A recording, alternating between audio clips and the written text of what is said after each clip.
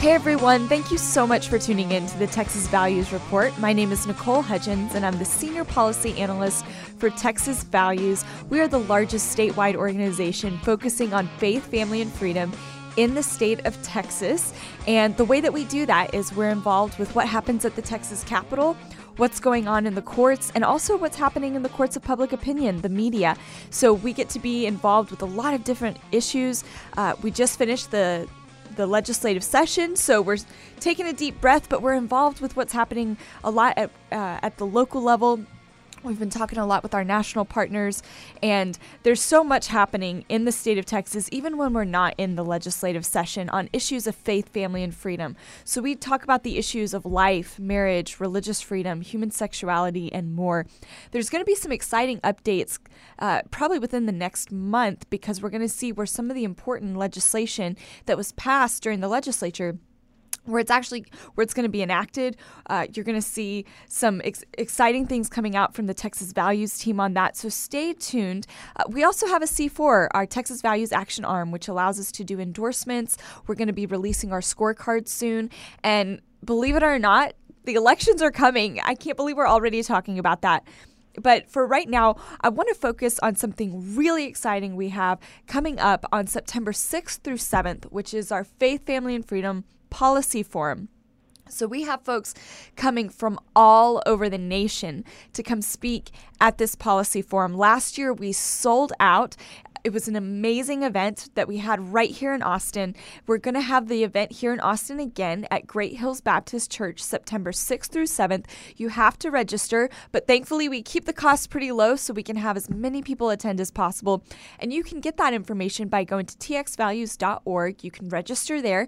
We've got some exciting guests like Eric Treen, who's with the United States Department of Justice. We have Chairman Leach, Representative Leach, who is the author of the Texas Born Alive Act. We've got Representative Matt Krause and Senator Brian Hughes, who were the authors of the Save Chick-fil-A bill. We have Representative Candy Noble, who wrote, and Senator Noble and Campbell, who were involved with the passage of SB 22, which ensures that local taxpayer dollars don't go towards abortion providers or affiliates. We've got folks coming from national organizations like Alliance Defending Freedom, and we have a very special guest with me today, Chelsea Yeoman, who is the Texas State Director for Human Coalition, and her name may sound familiar to you because she was formerly the Senior Counsel and Chief of Staff for First Liberty Institute. But she's now joined the team with Human Coalition, working on some very important pro-life issues. And we're so excited to have her, not just on the show today, but if you love what you hear in this conversation, I encourage you, go sign up for the policy forum at txvalues.org so that you can come see Chelsea in person. And Chelsea, of course, I have to give her a shout out. She's a very dear friend as well. So Chelsea, thank you so much for coming on the show and joining me today. Oh, absolutely, Nicole. What an introduction. I'm very honored that you would have me this morning to talk about just so many exciting issues that are near and dear to really all of our hearts. Absolutely. Well, for our listeners who may be newer to our show or newer to the policy movements, tell us what Human Coalition is. What do y'all do in this organization? Sure. So I'm with Human Coalition Action, which is frankly, a brand new initiative with its sister organization, Human Coalition. So Human Coalition is a clinic model that reaches women who are pregnant in their most desperate hour and really seeks out abortion-minded women and helps change their mind. And they're a national organization, the largest pro-life organization in the entire country, and they've saved over 13,000 preborn children from abortion. So they're doing incredible work, and their ultimate goal is to really compete with Planned Parenthood for women and helping them during their most dire hour. But they realized that they were kind of limited just on the clinic side from what they were able to do. And so they ultimately decided to open up, just like a mirror to Planned Parenthood, a lobbying effort in order to really change legislation, work through the grassroots and mobilize the grassroots, and really just empower pro-life entities to continue doing the good work to save preborn children in their states. And so it is really the first and only organization in the entire country that is a functional competitor to Planned Parenthood. And I'm just very honored and excited to be joining their mission and working on that effort in the state to advocate for really our unborn children and for the women, of course, who need help and need to be served. Mm-hmm. Well, that's amazing. And wow, 13,000 lives saved. And I think it's so important that folks realize that when we're saving children, when we're saving moms from these situations when they're in crisis and they need somebody to come alongside them and help, you know, we're not just impacting one person. We're impacting the woman. We're impacting the child. But then think of all the children that child will have. Think of all the family members who are impacted by that mother and that child. Like, you're literally changing the world by reaching out to these women. I always say it. I say being pro-life is pro-woman. And one of the most incredible things about being on board with Human Coalition Action is that the virtual clinic is downstairs. And so there are social workers on the line, counselors on the line, 24/7 with women who genuinely put into their Google, how can I have an abortion today?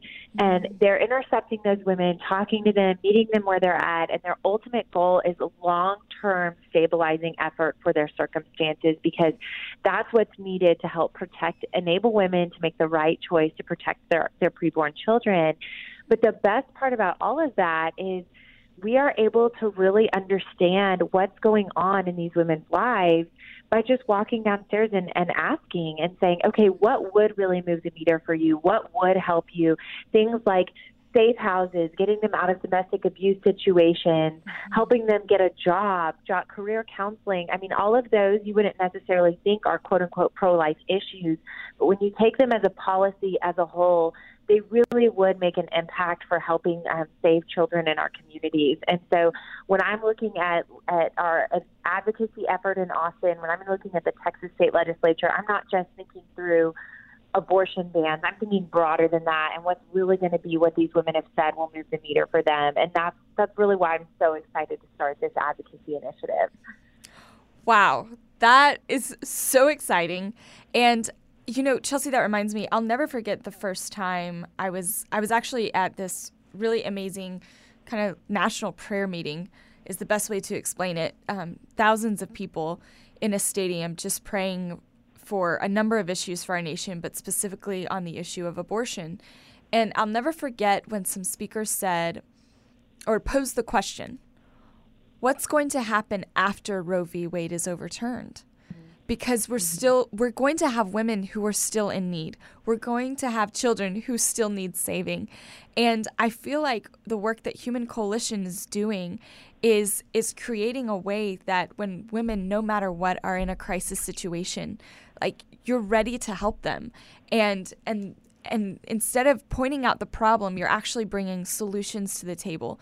And, you know, unfortunately, it's actually heartbreaking to see where there have been these lies that have been posed to women of saying, you know, if you have a child, you can't go to college. If you have a child, you can't have a job. If you have a child, you know, all these bad things are going to happen. But they refuse to tell them the joy that a child brings and the harms that come with abortion. But what y'all are doing is actually bringing solutions to the table of saying, this woman needs somebody to talk to. First off, someone to talk to and to walk through that emotionally, but also get connected with the right resources so that not only are they able to have their child, but the woman is able to thrive. And so I just so applaud the work that y'all are doing. Tell me a little bit, just with your background, we've gotten to work together a bit when you were with First Liberty. Tell me, you know, is there a correlation between the pro-life and the religious freedom issues? You know, I definitely think there is. I obviously am leaving one beloved mission to go to another one. So I really do feel so lucky that that's the case. But when you think about it, my real ultimate goal is to see churches lead out in this effort. I think if churches and their members really leaned in to care for these women in our communities, almost half of the women who actively have an abortion are attending church. that is a staggering statistic to me, and one that just lets me know, like, as churches, we need to look around who is in our midst, who is hurting, who needs help, and mobilize churches and enable them to really do the good work, because it's not just going to be the government can't be the only answer, right? And so that's part of my goal and part of my mission here at Human Coalition Action is to really mobilize the grassroots in a broad way. And of course, religious liberty plays directly into that. The ability for pregnancy resource centers to do what they do without fear of lawsuit or government retribution. And even things to me like being on an equal playing field with abortion providers is so important. And what we see, you think of bills that were passed last legislative session, and a lot has been made of the last legislative session on the pro-life side, but there were some really great victories on all fronts passed on the pro-life issue, because local municipalities are no longer able to partner with abortion providers and give them leases for $1 a year on prime real estate property, right? And things like that, the inability for Planned Parenthood to contract with local entities or receive state funding, all of those funds and those types of contracts could be redirected to people who are doing the life-saving work that clinics are doing. And so I think there are some wins out there, but making sure on the religious liberty end that pro-life groups are equally eligible as abortion providers and aren't told, well, if you don't provide contraception or if you're unwilling to do abortions, you can't receive this funding or you can't be a part of this grant program. Those are all, to me, equal access issues that the First Amendment really would call discrimination. That's religious discrimination. So making sure it's an even playing field for everyone is, to me, a huge way to really infuse the people who are already doing good work on the ground with the ability to do even more. Right. Wow. And those are some really important issues that you brought up. Talking about being able to have the opportunity to access those grants. You talked about, certainly we've seen where the city of Austin decided to let Planned Parenthood lease taxpayer-owned property. So the city owned the property, and ultimately it's the taxpayers. So Planned Parenthood gets to rent that property for $1 a year for 20 years. And folks in that area are paying hundreds of dollars, just an increase of what they were paying this past year. They've seen an increase in hundreds of dollars in property taxes. Is it fair that the organization that has been known for selling baby body parts, covering up child sex abuse, doing so many nefarious things, why are they getting free rent? I mean, it's pretty much free rent. It's not fair to the taxpayers. And like you said, there's some amazing, pregnancy resource centers that are truly helping women. You hear from these former Planned Parenthood workers who talk about that it's almost like, they're constantly focused on the number of how many women they can get in and get an abortion. It's literally almost like a cattle drive where they're bringing the women in, they're having an abortion, and they only have 10 minutes or so to do it. I mean, just quickly getting these women through, because it's a dollar amount to them. It's not the human being. Whereas these pregnancy... Right, there's no follow-up. There's no stabilizing of the woman and her circumstances. There's no counseling. And we know, even statistically, depression rates, suicide rates, the psychological impact from the choice to have an abortion is so detrimental to women. And they're an active, to me, culprit in that and facilitator of that. And not to mention, I think imprisonment rates, but there's a staggering statistic about how many women in our prisons have had abortions and that their self-destructive behavior after the abortion has landed them in prison. There's so many impacts that come from this industry. And, our goal is to really be the antidote to that and to say, we are meeting women where they're at. We're going to care for them long past. There's even counseling programs that are in many of the clinics for after a woman has made the choice to have an abortion to help her land on her feet so that she doesn't do that again. There's a lot of great work to be done for women. And I think that our state and our society as a whole really should be engaged in meeting these needs and not just providing quick medical fixes, quote unquote. Right. Well, tell me, I just wanted to dive in on just two more things that you mentioned that I just think is so important for our listeners to hear. Tell me, you hear the argument a lot of, well, if you're pro-life, you don't understand, like, you're not pro-woman. You're more concerned about the baby than you are about the woman. How do you feel that Christians and those in the pro-life movement can combat that narrative? That is a great question, Nicole. You're really throwing it at me today. I think it's a holistic picture, right? You can't neglect either one, because both are human beings in the image of God with dignity, and so both deserve love, deserve life, and need that. And so I think it's changing the framing from woman versus child to two human beings. And if there are humans involved, we as a society have to protect both. And so first, understanding that you can't neglect the child. You have to understand it's part and parcel with this. And then also understanding what I'm saying, which is there's a broader picture here for the woman. And that is getting her help, because 75% of women polled who are seeking an abortion in our virtual clinics say if you could change these circumstances, they say, why do you want an abortion? And then the second question follow-up is, if we could change that circumstance for you, would you choose to parent? And 75% say yes. Wow. And when that is just such a powerful thing to understand, is that women, if given choice, the real choice, really the choice is over their circumstances, not a state of duress that they're in. Often they say 60% feel pressure from their partner, and that's why they have an abortion, is pressure from their partner. That's not a real choice for a woman. That's duress. And so, like, if you understand that real women have tangible needs that are not being met, and we work for that, that is pro-woman. That's empowering women to make the right choices, the choices they ultimately really want to make, which is to be a mother. And so that's a long-form answer to your question, but that's what I always just say is, look, this is bigger than just about one individual or the other. There's two here we have to consider. Right. And you don't have to neglect one to serve the other. You can truly love them both. And I love how you said that there are real choices out there where these women, there's so many who are willing to help change those circumstances so that woman can have that child can have an amazing life, and that woman can thrive, because there are those who are willing to help. And Human Coalition is clearly doing a great job of connecting those women with the right resources so that they can really have a choice of what their life can look like, and it can be a beautiful, beautiful life.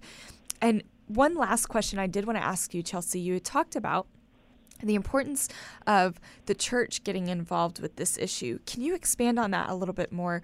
If you could tell churchgoers, what they can do to get involved and why it's so important that believers get involved in the pro-life issue, what would you say to them? Oh, it's just so important, because we are losing 500,000 children a year.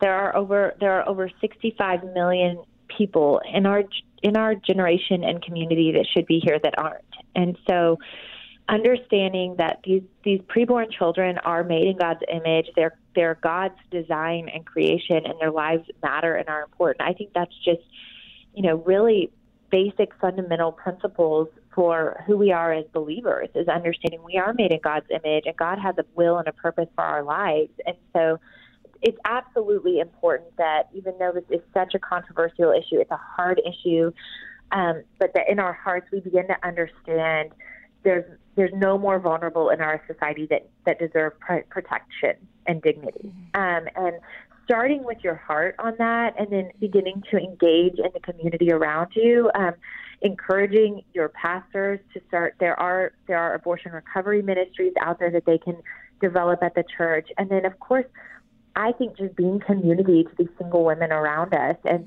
to women, they can volunteer at pregnancy resource centers. They can obviously donate to the initiative out there, but really saying, hey, I'll come clean your house, or I'll come give you a mother's night out, or being community to moms around us who are making the choice to have children.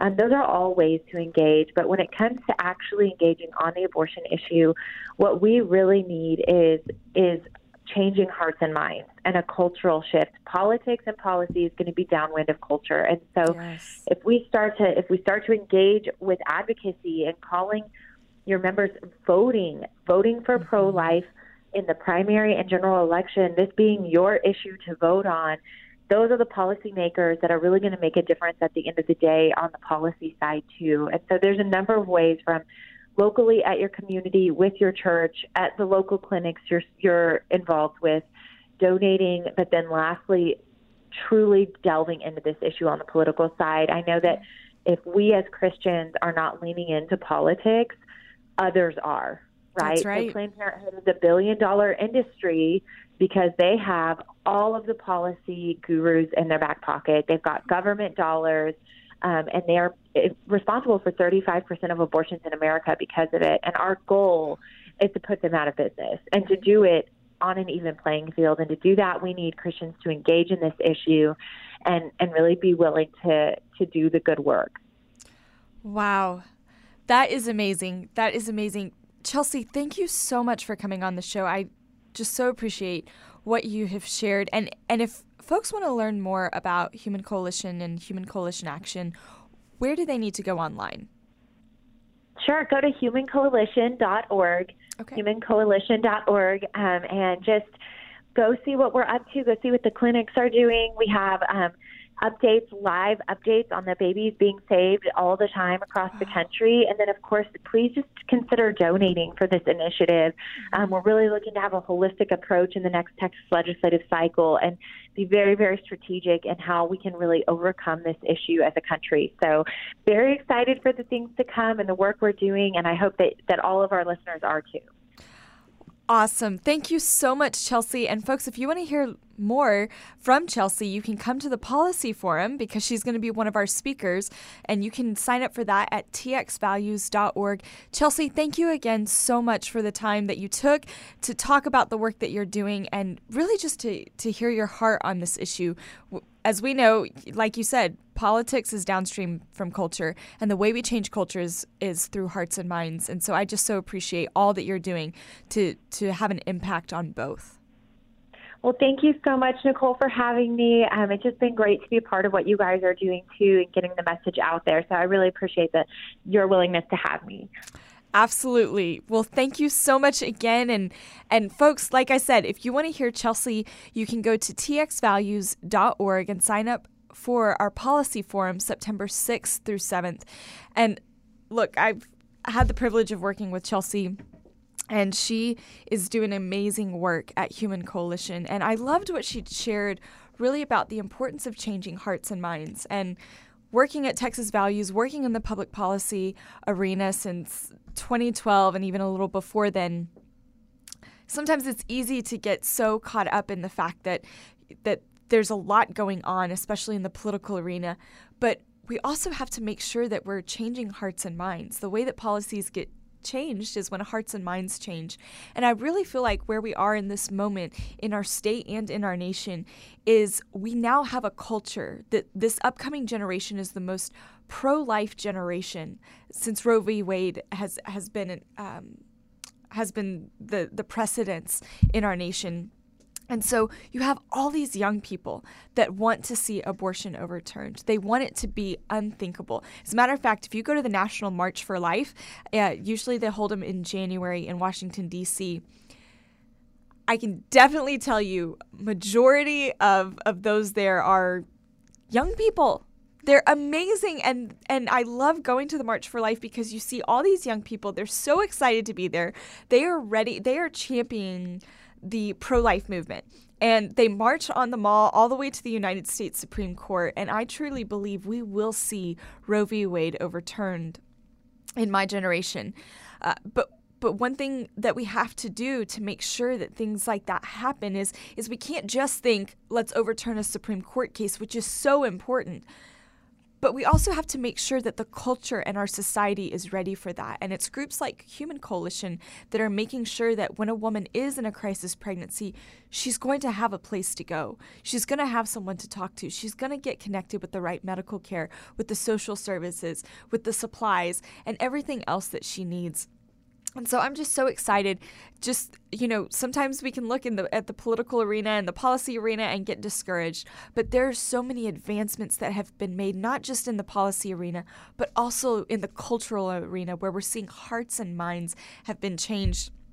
And so I just encourage you, if you want to come to our policy forum, you're going to hear from folks like Chelsea Yeoman, from Eric Treen. We've got Congressman Chip Roy is going to be there. We've got representatives. We've got Texas Supreme Court justices. We've got Matt Sharp from Alliance Defending Freedom. We've got Lori DeVillas, who works at Trotter House, which is an amazing pregnancy resource center, and more. They work by the UT campus, working to help young people and those who are in crisis pregnancies, those who have had an abortion and need help and need counseling after the fact. We've got so many amazing guests coming. We've got State Board of Education member Barbara Cargill, who's going to be talking about an important issue specifically dealing with the health standards. So, certainly we're working on policy and we're changing hearts and minds, but we've also got to think of this next generation coming up and what's going to be set as the standards for the health education standards in our state. That's coming up. And if you want to find out more of why that issue is so important, I encourage you, go to our website, txvalues.org. And just as a heads up, we are a 501c3 organization, Texas Values, and the only way we can keep our lights on and be able to continue to do the work we do is through donations from people like you. And so I encourage you, if you'd like to donate, you can go to txvalues.org. We also have our action arm, as I talked about earlier, where we're able to talk about what's going on in the elections, with the primaries and the general elections. And you can go to txvaluesaction.org. If you want to find out more information, we'll also be releasing our scorecard soon, so you can find out what happened during the Texas legislative session. So that's all I have time for today. Thanks so much for tuning in to the Texas Values Report, and we'll update you again soon.